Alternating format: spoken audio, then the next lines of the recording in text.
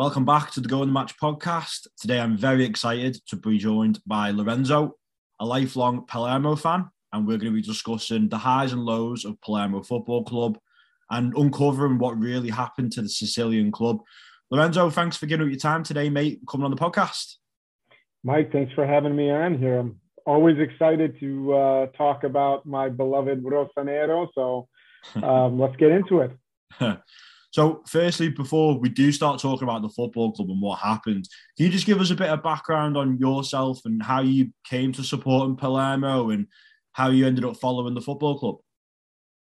Yeah, absolutely. So, my name is Lorenzo Vicini.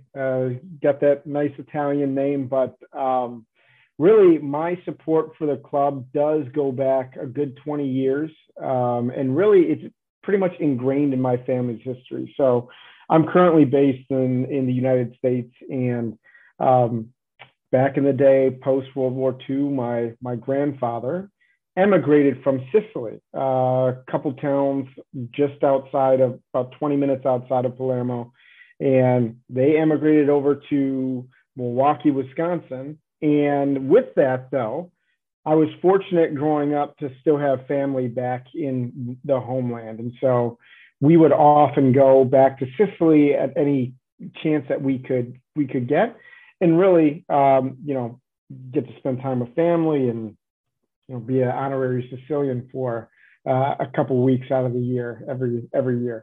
But anyway, from a sporting side of the house, in the 90s, early 2000s, it was basically impossible to try to follow some club that you weren't, geographically tied to. At least, the internet was still just in its, probably toddler years, if I was going to frame it that way. But, there wasn't a really good way of me to see how Palermo was doing, where they were at and what have you. And so it really wasn't until the early 2000s when the advent of the internet and the rise of like websites and streaming and whatnot that, I started to get a little bit more engaged. And fortunately on my part, talking with my cousins over there and everybody that was still there, I could keep in touch every once in a while.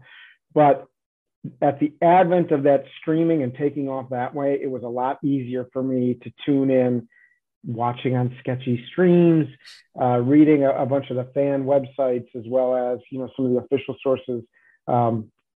But it worked out really well for me because that coincided perfectly with essentially the glory days of the club. And it was right about 2003, 2004, when, Maurizio Zamparini, the man himself, came by and purchased the club. And that really set them on the trajectory to what I got to live and experience for, the better half of the next decade and a half. So, a lot of my support is tied to familial roots, but not only that, it has given me an opportunity to attend matches over there, get in touch with people both within the club as well as key journalists and even players. And so I'm really lucky that I was able to get in at the right time, if you think about it that way. As opposed to maybe even before that. But, once that really sunk in, it was an addiction, to be honest. And so that led to, blogging on various sites about the club. There used to be a central hub called The Offside, which was just a huge blogging site for clubs across the world. And so the way the site was set up, and it was great. The way the site was set up was they looked for bloggers who supported each club. Obviously, the bigger clubs like Liverpool, they might have had 2 or 3 or 4 different bloggers, but it was a very cool interface where you could just hop in and it connected the community, from that perspective. Eventually, they were bought by SB Nation, but I was one of the bloggers for Palermo, and one of the primary ones at that. We built a little English-speaking community. I would translate certain press conferences and happenings and, even things like match ratings via that site. Well, SB Nation came along. They bought The Offside.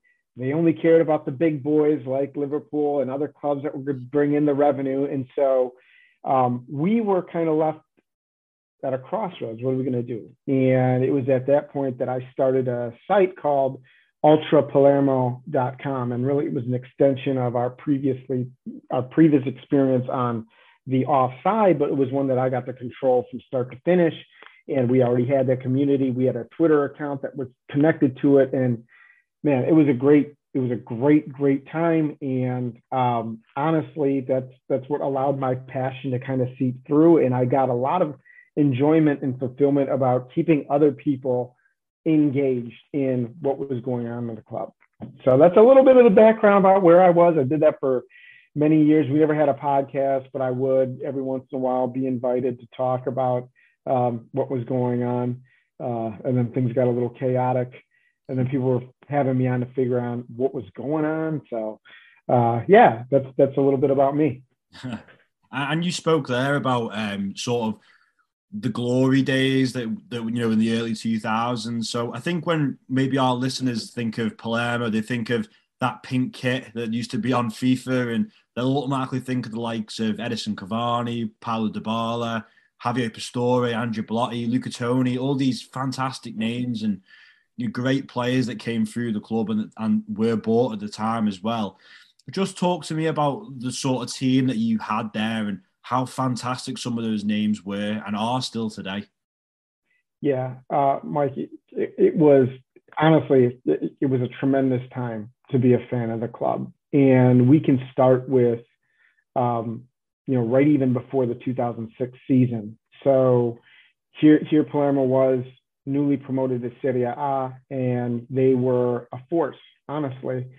And they had a lot of good players who maybe had not had the name recognition just yet, but it was coming. So you had a guy like Luca Toni, you had somebody like Andrea Barzagli, you had somebody like Christian Zaccardo, and even a midfielder like Simone Barone. And a year later, after that season, Italy called up 4 of those players, and at least 2 of them played a crucial role in that glorious World Cup victory. Yeah. You talk about Andrea Barzagli and his role, but really it was Fabio Grosso.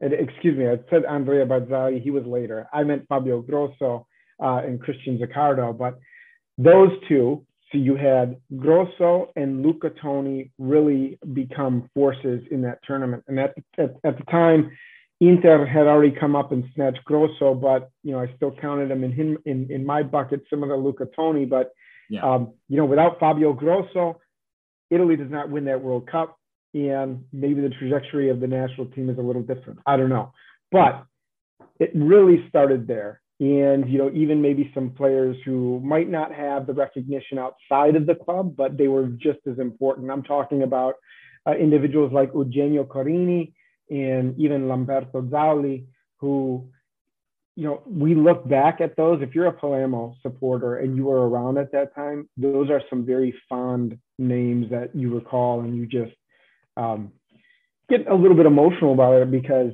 of what they meant to both the city and the team. And so what Zamparini did when he was an owner was he took on that operation where he would look for players who might have been unknown, whether that was domestically or obviously abroad. The South American contingent was very strong, and it was a good pipeline for how the club became successful. So when you had folks like Fabrizio Micoli, and then you complemented them with a Javier Pastore or an Edinson Cavani. And Mike, I love that you bring up Cavani because a lot of people nowadays will associate him with Napoli or PSG, but it was Palermo that launched him.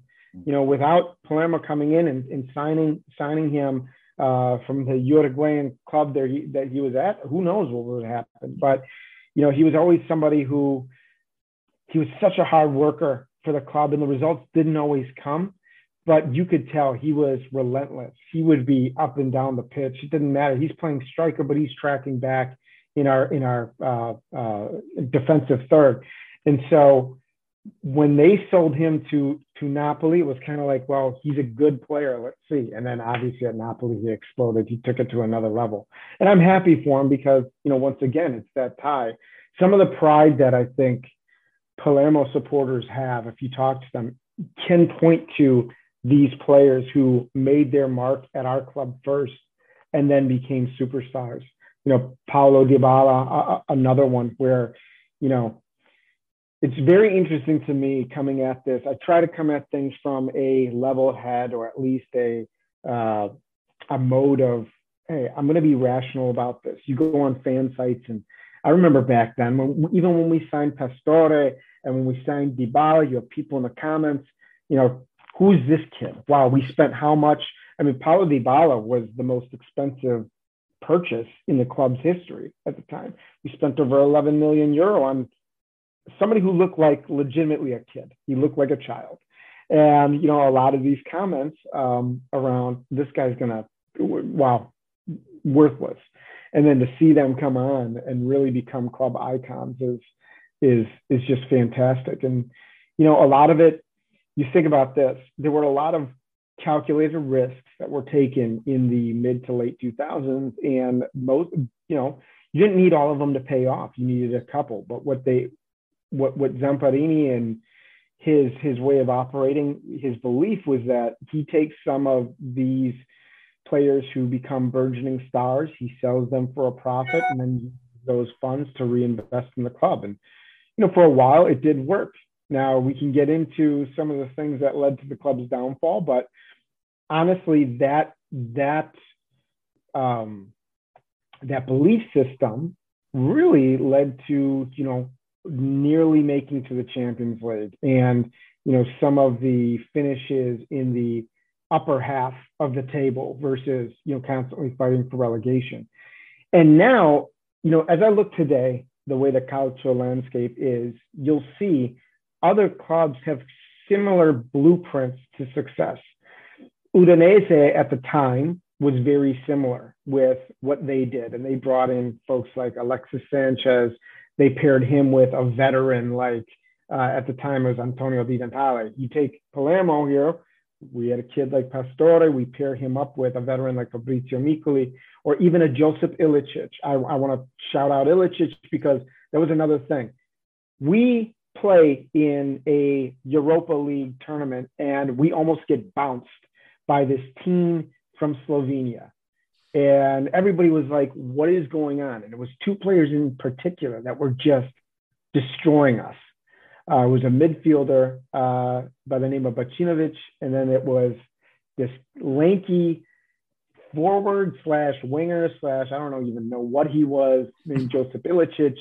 We nearly get bounced. What does Zamparini do? He says, you know what, I'm going to buy these two kids because we'll bring them on. And there were some peaks and valleys, but ultimately Ilicic did very well for Palermo too. So the other example I want to use in modern day is Atalanta. Atalanta very much following that strategy of let's get some veterans, but also let's find some hidden gems and see if they pop off. Or let's pick off the scrap heap from other clubs that they spent the money. These kids turn out to be busts. Why don't we try and pick them up? So, I look back at that very well. Now, obviously, those are the good names. There are even others that, don't always come top of mind when you think about some of these hidden talents that Palermo uncovered. And Simon Kjær, for example, he was another one that was brought and played a vital role in one of our best seasons as a central defender. I will always have love for Amauri because when he came on, it was a season that at the end of the first half of the season, the club was in first place. And we really were dreaming of, like, as shocking as this is, you want to talk about things that changed the course of, perhaps the club history. But Amauri, his partnership at the beginning of that season that led us, I think it was like 2007, 2008. We finished the season in first place, or finished the first half in first place. In the beginning of the second half, the Andata, he goes and blows out his knee. And after that, like, the results just dropped and we missed out on like what seemed to be a lock that year, Champions League, which was always Zamparini's goal. He always wanted that Champions League spot. And, that injury ruins it. And, it's like one of those things where you go back, but these are individuals that have meant a lot to the club, even somebody like Franco Brienza, Franco Vazquez. There was another one where he was 1 foot out the door at Palermo when we were in Serie B because the previous coach was like, we have no use for this kid. And while we were in Serie B, Beppe Iachini, our coach at the time, came in and said, I see something. I don't want you guys to sell him. We're going to keep him. And in that second half of that dominant Serie B season, Vazquez and Dybala formed an incredible partnership, very similar to the one that Pastore and Ilicic had, along with Mikuli. And, he turned into a pretty good name. It was also that season that there were 2 other names, Andrea Belotti, who we bought from some small club in Serie C, and Kyle Lafferty, a Northern Irishman. I mean, if you think about how crazy that is, and I had the privilege of talking to Kyle once or twice about, what it was like for him to go from, I'll never forget when Palermo signed this guy and all these fans were like, wait, who, why, what? And he honestly did become a cult-like figure at the club, even in that short stint that he was here. He was beloved. He, had some fantastic performances. And let's face it, he was stealing starting jobs from both Dybala and Andrea Belotti. So if you think about that, during a record-setting Serie B season, it was Kyle Lafferty leading the line, I think, with Abel Hernandez and some others. So, those are just some of the names, and I could keep going on, but yeah, we look fondly on that, and really, we take pride in seeing how successful some of these individuals have been, even outside of Sicily. Yeah, I think it's really interesting that you use the blueprint that Palermo have sort of set, and I think Atalanta is a really comparable one. They are really like the Palermo of now, really, but similar again. It's almost like, I think Palermo finished 5th, so obviously they just missed out on Champions League when they were in Serie A for a few seasons, which is obviously an incredible achievement. Getting European football for Palermo is brilliant, but do you ever wonder what would happen if you'd have kept all those players? And I think Atalanta are in a similar position now where some of their players, they sell a few, and then, they might bring someone in who is similar, but maybe not as good. And, there comes a point where you have to keep all your players. Do you ever sort of reminisce of what would have happened if you'd have kept all those players? Oh, all the time. And in fact, that 5th place finish that you do mention is look, the colors of our shirt are pink and black.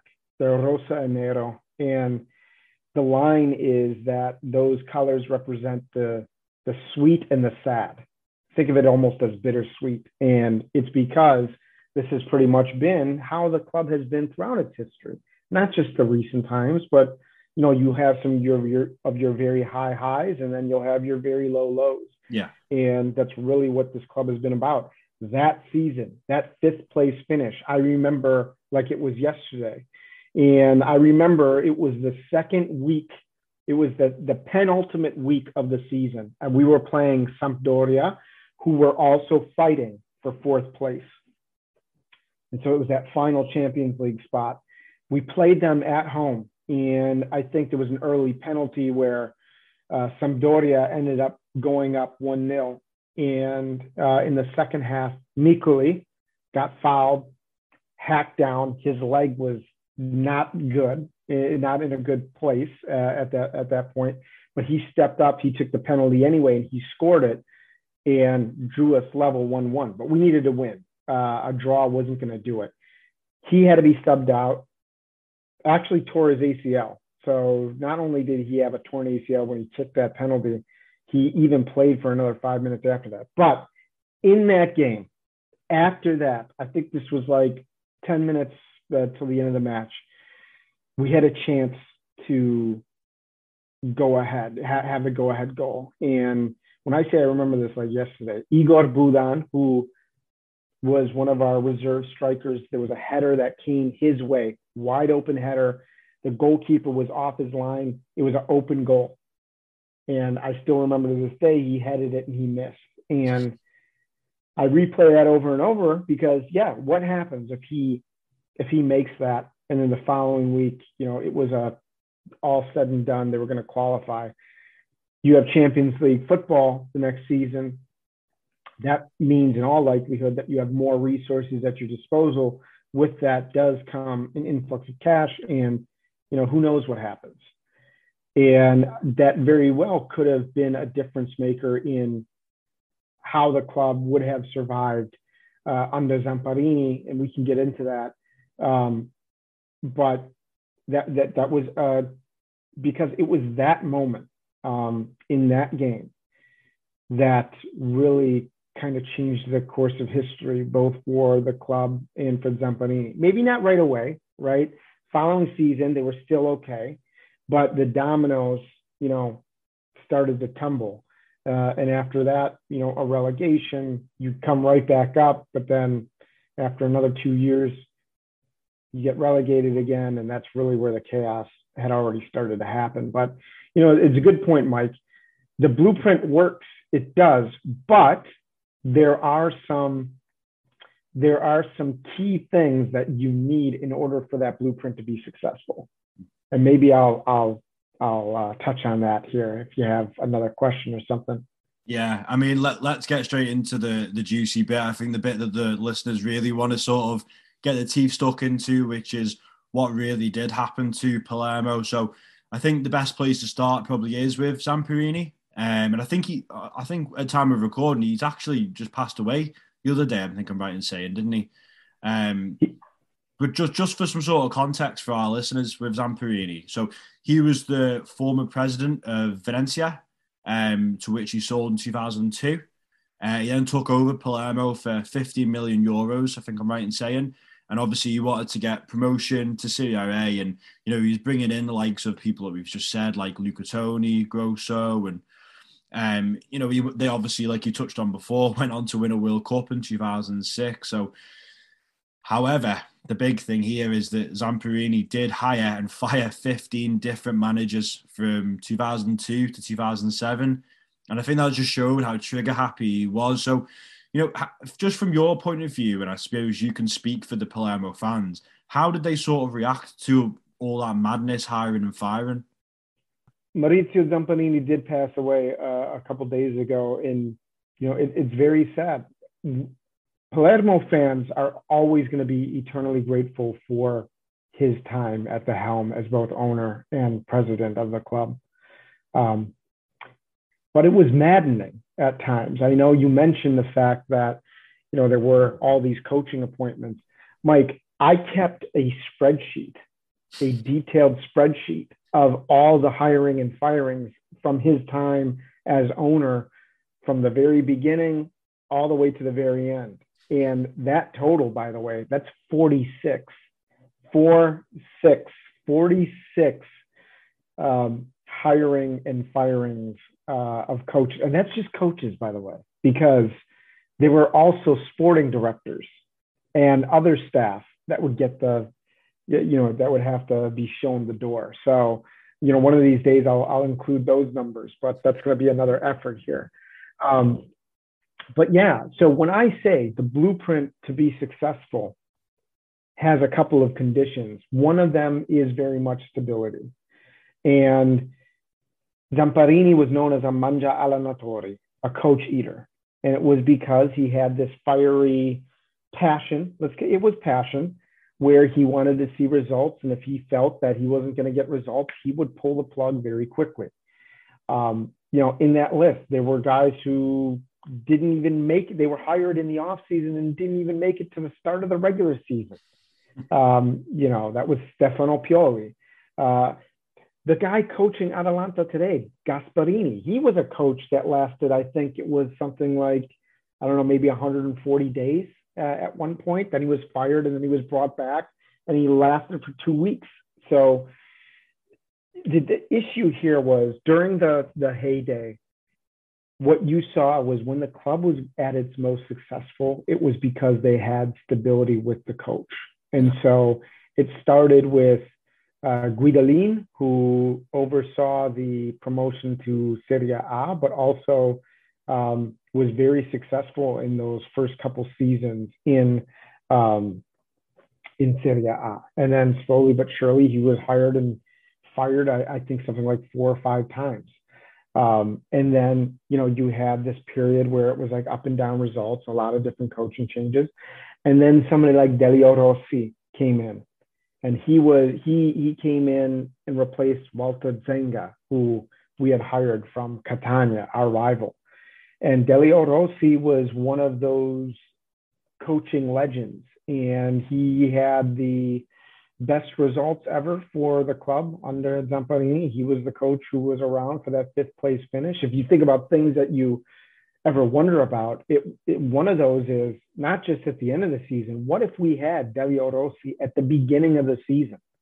The whole reason why he was brought on was because Zenga did not have a bunch of good results. It was mixed results for the first 13 games. So you have Delio Rossi there at the beginning. Yeah, maybe we finish 3rd, not even have to worry about finishing 5th. But that had always been the key. And so Zamparini and his relationship with coaches led to a lot of torment with us fans. And, we're always grateful for his money and his leadership and whatnot. But it was always like, man, I just wish that you had a little patience. Here's the other thing. Zamparini didn't even watch the games. I don't know if you know this. Really? He would be so nervous that he would not go to the stadium for the games that the club he owned played in. He would take a taxi cab and just drive around the city and then get the results after the fact. So, he was a creature of habit, and one of his habits, unfortunately, was firing everybody in his sight. Now, that being said, I have a funny little anecdote about this because, a lot of the tumultuousness led to, a season where everything under the sun happened that year. It was a 2015-2016 season where we had more coaching appointments than wins at one point. And we were hovering over the relegation zone. But we had a team that was good enough on paper that we shouldn't have been in that spot. Yet, when you go from Iachini to Ballardini to an Argentine who didn't even have the proper coaching license in Barros Schelotto, to an assistant, to another assistant, back to the first assistant, and then another new coach. And then we ended up with the guy that we started the season with. Believe it or not, I just ran down the list that year of like 6 or 7 different coaches that were on the bench that season. And then on the sporting director side too, there were at least 3 that revolving doors. So long story short, and I've told this maybe on other podcasts, but I love telling this story because it is both a reflection of the type of person Zamparini is, both from an endearing side, but also shows, who he was. So it was late in the season. I was pretty frustrated as a fan, which is what you're asking about. Like, how can this keep happening? And I had, because of some contacts that I had both with the club and with journalists over there, I had Zamparini's email address. And one night I wrote him an email just basically saying, hey, I'm a fan. I love the club. I know I don't really have any real stake in this. This doesn't matter what I say, but I just wanted to let you know, I feel like the club would benefit from some stability. Like, how can the players perform if every other week it's a new trainer? Yeah. And I didn't expect a response. And it was really, honestly, it was a respectful, it was not one of these, I'm raging via email. I wrote it in Italian and, I fired it off, not thinking anything of it. 12 hours later, I woke up to an email sitting in my inbox at 5:30 a.m. my time, and it was from his email. Yeah. And I could not believe, like, wait a minute, is this Zamparini? Is he really responding? And sure enough, it was him. Oh, really? Now, not only did he respond to my email, which I thought was incredible enough, he decided to give me a point-by-point breakdown of why this entire situation was not his fault and was actually the fault of his coaches and other things. And he had a bulleted list that started with the letter A and ended with the letter J. And it was incredible to see his responses. Not only this, he was making, so Zamparini, you could always get a great quote from him just anytime he spoke, whether it was to the media, to fans, or what have you. And he always used to make crazy comparisons about this player is going to be the next, I don't know, superstar, right? And so in this email, some of the players that we had at the time, he called one of them the next Ibrahimovic. And Mike, I don't think you've ever heard of Norbert Balog. So it's safe to say that he did not become the next Ibrahimovic. And I think he's playing back in Hungary, like in the second division or something like that. But that was one of the things that was in that email. But better yet was two things. He was spelling the names of his players wrong, which I found hilarious, but that's actually how Zamparini was. He'd often say their names wrong. And at the very end of this very lengthy email, I saw a little thing that said it was sent from his iPad. So I just imagine that he was sitting there hunting and pecking on his iPad, furiously typing up why he should be exonerated from the finger pointing, as he had nothing to do with that. And ultimately, you know, that was who Zamparini was. He was very passionate. You know, it was incredibly sad. I spoke with some friends when he passed away a couple of days ago, including some journalist friends over in Sicily. And I had mentioned, like, I didn't expect to be as sad as I was, but I really was quite saddened by his passing. A little unexpected. He was 80 years old, but he will always be remembered more positively than negatively at Palermo. And that even goes into where it all went wrong, you know, and his role in that. Despite all that, I think we look back at more of the rosa than the nero, more of the pink than the black in terms of the emotions and the good times that we had under his leadership. That's a fantastic story. What I wanted to touch on as well was, you know, you talked about some of these players before, like your likes of Cavani and your Dybalas, and, you know, obviously it came a point where these players had to be sold. So, you know, Cavani went to Napoli, and, you know, all these players that were sold, you did have a good history of replacing them. However, I think it was in 2011, that seen the entire squad change with about 25 new players brought in, which, you know, brought about a few yo-yo seasons, like you touched on before, going down to Serie B, back up to Serie A. But that cycle of selling players, it came again. Dybala went Juventus, Belotti went to Torino, and Abel Hernandez went to, of all places, Hull City. How did Palermo fans feel at this time? Were they worried, or did they understand that was the sort of cycle? And, you know, did they sort of, you know, almost enjoy the experience, or was there a lot of worry about, you know, what's really going on behind the football club? What's going on behind the scenes?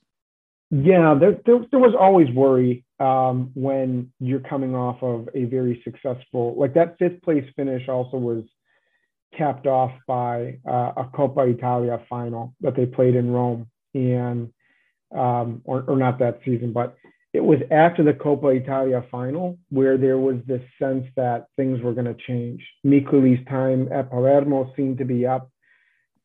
Other players you knew were about to be sold. You think Pastore, you think Sirigu, our goalkeeper. Both of those individuals were sold to PSG just as they started to make waves in the transfer market under their new ownership. And so you knew things were going to be different. The problem was that following season, in the season where they got relegated the first time to Serie B, the instability with the coaching changes also happened with instability of the roster, where during the winter window, the majority of those players that you just mentioned were purchased as a panic buy right at the end of that winter window, where we brought in 12 or 13 players.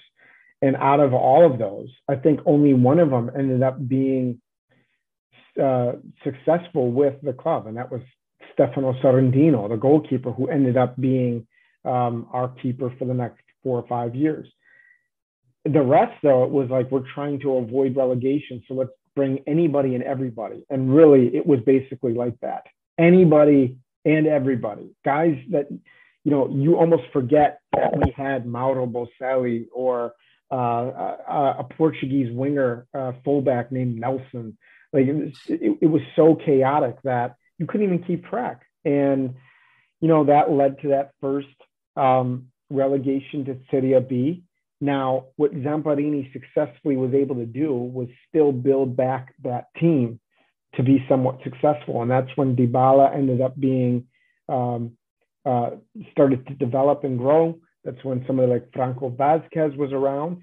And then looking back at that model, we had some key veterans that were brought on. You think about Enzo Maresca, you think about Alberto Gilardino, and even Alessandro Diamanti. So you had these elements here that were still helping, but it was nothing like, what we saw several years prior. So that when these pieces started to be sold, their replacements, I remember, because it was almost like the decision was made to stop looking in South America and think that maybe places in Eastern Europe were going to allow for continued success.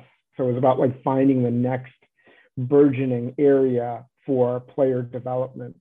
And then unfortunately, those players that came on, nationality aside, that doesn't really matter. But the players that we ended up spending money on did not have that sort of pedigree or that sort of potential to become successful. So when they got relegated again, the big thing in Italy, as I'm sure it is with everywhere, but Italy especially, you can survive a relegation from Serie A to Serie B. You can survive that as long as you go right back up. So you can deal with a season in Serie B, because even the wage bill can be inflated because you still have some money coming down from your previous year's TV rights and whatnot. So as long as you do that, you can survive. Yeah. The problem here with that second relegation, yes, part of it is on Palermo for sure. And part of it was stability. But I distinctly remember the club did not finish in first place, so they missed out on automatic promotion. They ended up going to a playoff final, a two-legged final against Frosinone. And I don't even know if it probably made some waves in international soccer news or football news, but maybe not as much as it did for us and within Italy. But during that playoff final, it was in that second leg in Frosinone where Palermo just needed to draw or win. They had 2 out of the 3 results that they could have. And they went down 1-0, and it wasn't that bad because, still plenty of game left. But towards the end of the match, Frosinone started engaging in some very anti-sporting behavior, including every time Palermo was on a counterattack or in the final third or coming close to Frosinone's goal, ball boys would be throwing balls onto the pitch, effectively stopping play. As bad as that was, it was even worse because there was footage of players on the Frosinone bench rolling balls out onto the pitch during some of these counterattacks. And it was during one of those situations where Palermo was in the attacking third. They lose the ball, partly because the ball got rolled out on the pitch. Frosinone goes down and scores and goes up 2-0. And that was like with 3 minutes left and effectively killed the match. And there was a lot of protests. Nothing happened. But really what that condemned us to was, yes, another season of Serie B, but it condemned us to the final nail in the coffin of what was really happening with Zamparini. And, how maybe why his strategy changed and he started looking in Eastern Europe was because he couldn't afford to make these gambles, these more expensive gambles in South America. So there's some stuff happening behind the scenes that we didn't quite know about until, a year or two later when it became obvious as he was trying to manage the club.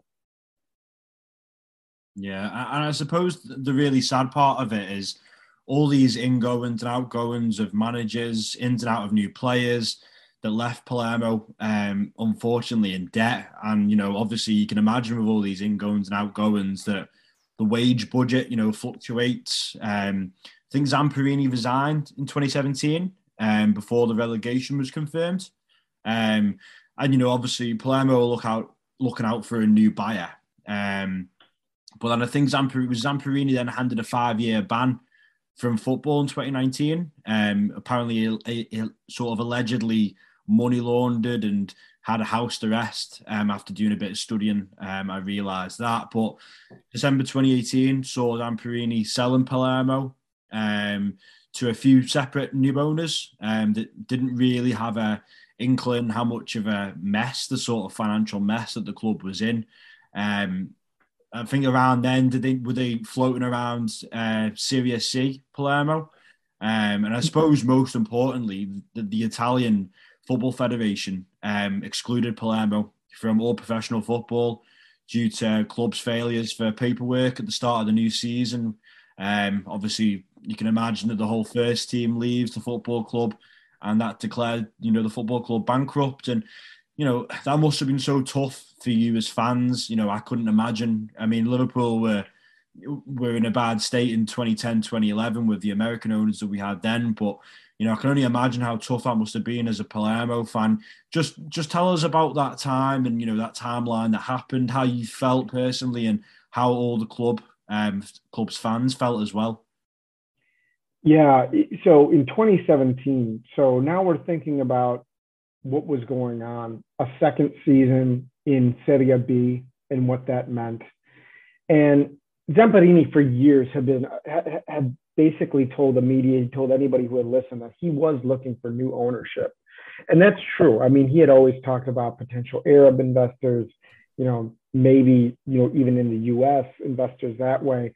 So he had always been seeking partners or even new owners in order to help influx the club with cash. But it was in 2017 that things started to get a little weird. Let me just say it that way.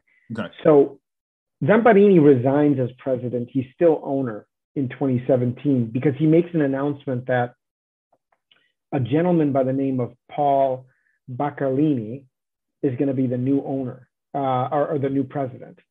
And Paul Baccalini was a Italian American, but he was like a DJ. I don't know. It's very weird. If you search his name, you'll see some very hilarious pictures of this heavily tattooed young guy who was more of a media personality than an investor or somebody who could run the club. So I think that lasted for just a couple months, and then another president was brought on. And this is all before a sale of the club. So Zamparini was still owner. He was still calling the shots. And it was after that time, now we're into the 2018 season, okay, in Serie B. And Zamparini announces that he found owners and he is definitively selling the club to this English group led by a man named Clive Richardson. And he decides, this was in late December of that year, that he's selling the club. And he did. He sold it. And it was one of those things where a lot of the Palermo fans, myself included, we were a little shocked that, wow, this is actually happening. he's talked about this for 6 or 7 years. This is happening now. And we really couldn't believe it. Now, there was something weird about this group, all right? And none of us could place a finger on it, but they had talked about making investments. They had talked about the fact that they were going to come in and, revitalize this historic club and bring us back to great heights. And yet, when my good friend, a journalist over there, his name is Benedetto Giardina, he goes by Benny, started to uncover a lot of the financial entanglements that this new ownership had. He found that, when he was looking at in the British records, some of these things some of these groups had just been founded, and they didn't even have proper finances in their accounts at the time. And when he would look up addresses and whatnot, they'd point to like residential buildings. And so it seemed like a lot of smoke and mirrors. And sure enough, a couple months in, there were key financial deadlines that the club had to meet, including paying your players, every month on time. And this stuff started to slip. All right. And the GM, or the sporting director at the time, Rino Foschi, he's a long time, he's had long associations with Palermo itself. He's basically Sicilian himself, and he was recognizing the threat here of what this meant. If they were missing wage payments, they were at risk now for being docked points in a season in which they're trying to get back to Serie A, and that can't happen. And he ended up, calling out this new ownership group for what they were, which was just a lot of smoke and mirrors. And he ends up buying back the club for €10. So think about that. The sporting director came back in and paid and bought the club with his own money in order to, keep it running. Now, during all this time, even though Zamparini was officially away, there was this sense that he was still behind a curtain somewhere. And it was at that time that we had seen some of Zamparini's closest confidants and former leadership groups still involved in the club. So the idea or the belief was that he was still attached to the club. And so he tried to, link up with this English group. That didn't work out. And then there was another group that came along, and this is the ultimate downfall. So they end up selling the club again to a couple of Sicilian businessmen who were brothers who ran a travel agency. And it was at that point. So it was at that point where now things were starting to get even weirder. These guys were making all sorts of announcements about, hey, this is great.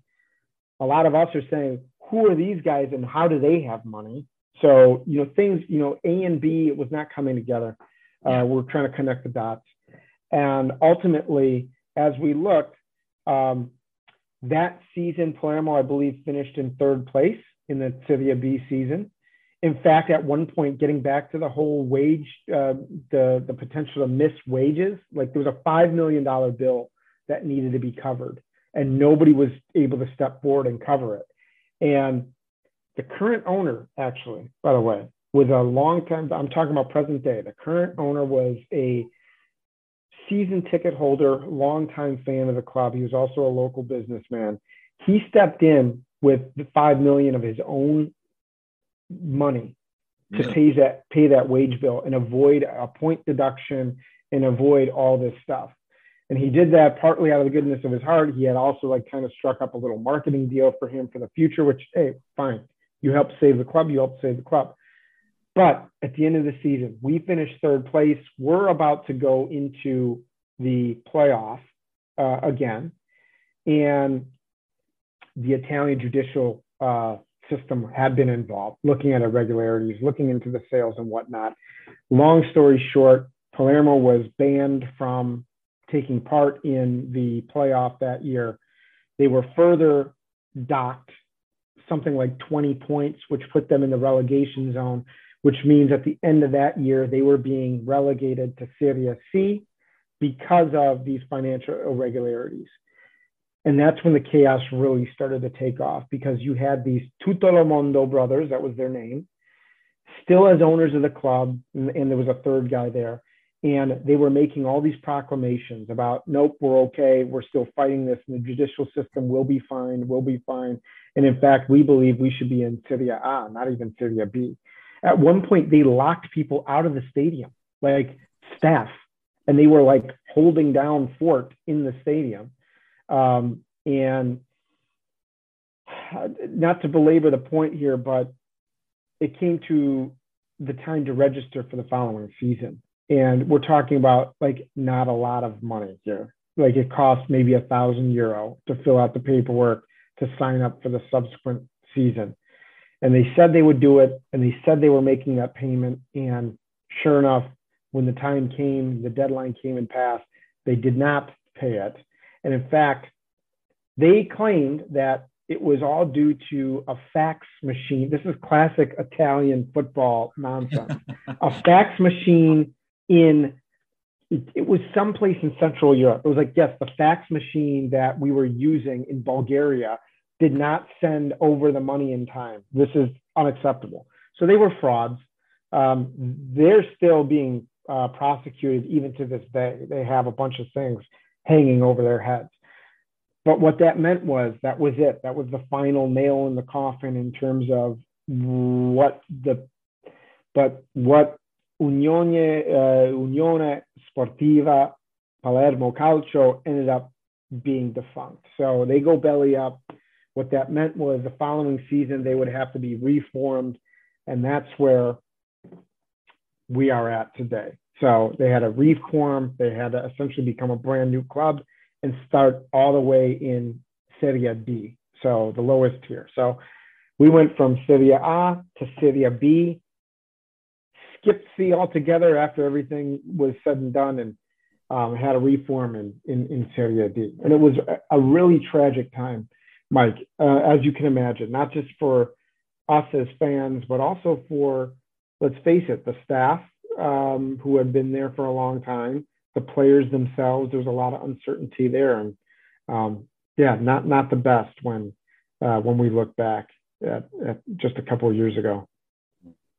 And you touched on there the new Phoenix club that they've got is SSD Palermo, and they're obviously striving to get back in Serie A. And are they currently sat in Serie C?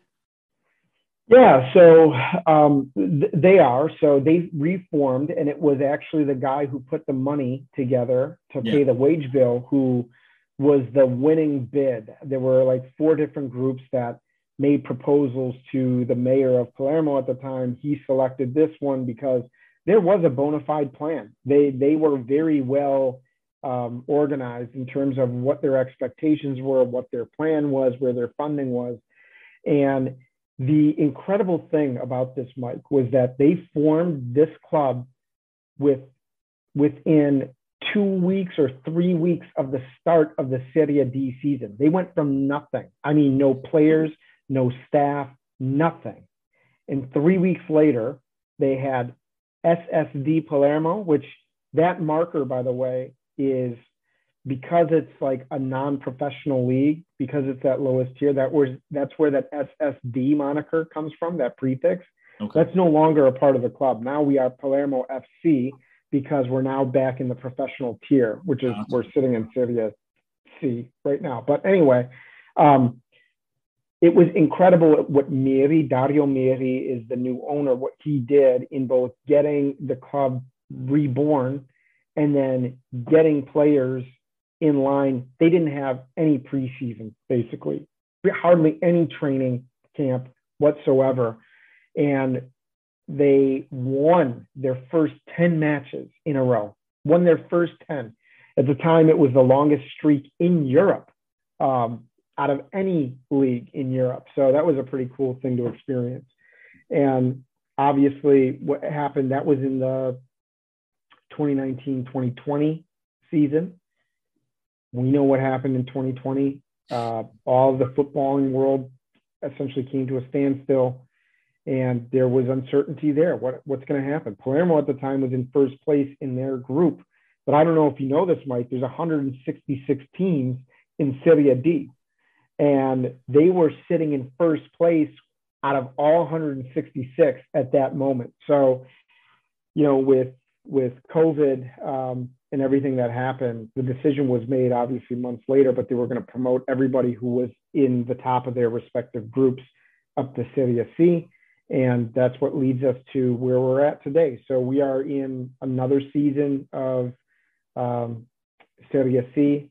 The very first season a year ago, we made it to the playoffs, but as bad as the playoff system is in Serie B, or if you think about the championship in England, Serie C, it is insane because you have upwards of 20 teams that can make that playoff, and it is a wild path. So even last year, the club made it through the first, I think, 4 rounds, but they still had like 3 rounds to go. And here we are. It looks very much like that's going to have to be the path to getting promoted to Serie B this year. So it's where we're at right now. It's very tough.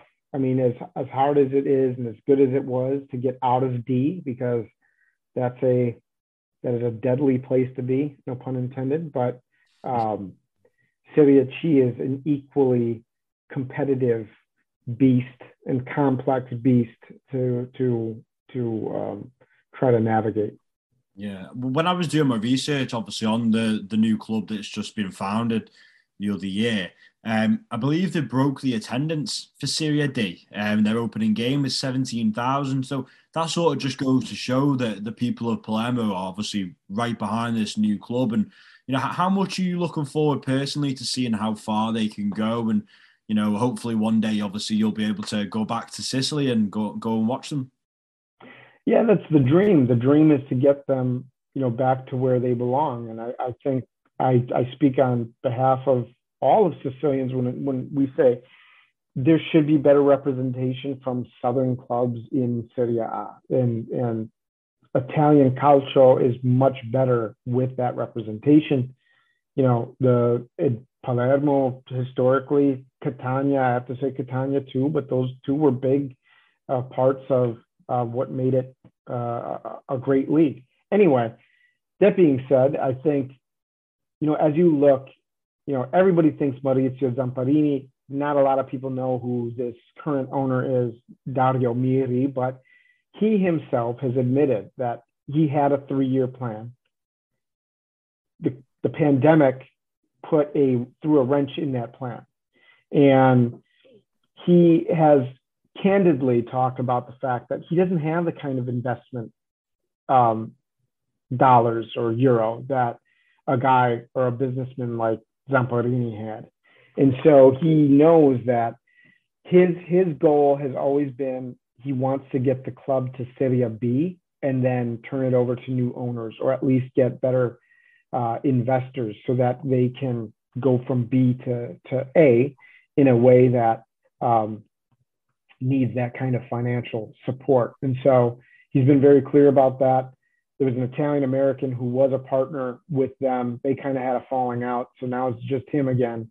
But here we are. We're in year 3 of this 3-year plan, and the money is drying up a little bit. And so there's this sense of urgency that we need to find either investment or the results on the pitch need to happen. And so if Palermo does not get promoted to Serie B this year, there is some nervousness about what happens the following year with the kind of money that you need. And so, part of it is we're dealing with that Rosa and Nero situation again, where we have a lot that we can look forward to, but there's this lingering fear that things could go awry very quickly. Absolutely fantastic, mate. So, just before I let you go, I just want to say a massive thank you for giving up your time, coming on. I think it's such a unique story that our listeners are going to absolutely love. And I think I'll be following Palermo FC's results. I'll be keeping an eye out for them. And I think I've got a new favourite Italian team that I'll be keeping a very close eye on. Mike, that's great. Thank you once again for having me. What I would say to any of the listeners, and yourself included, is if you are looking for news or information, results about this club, and you don't know Italian, that's fine, because that's what, essentially I'm here for.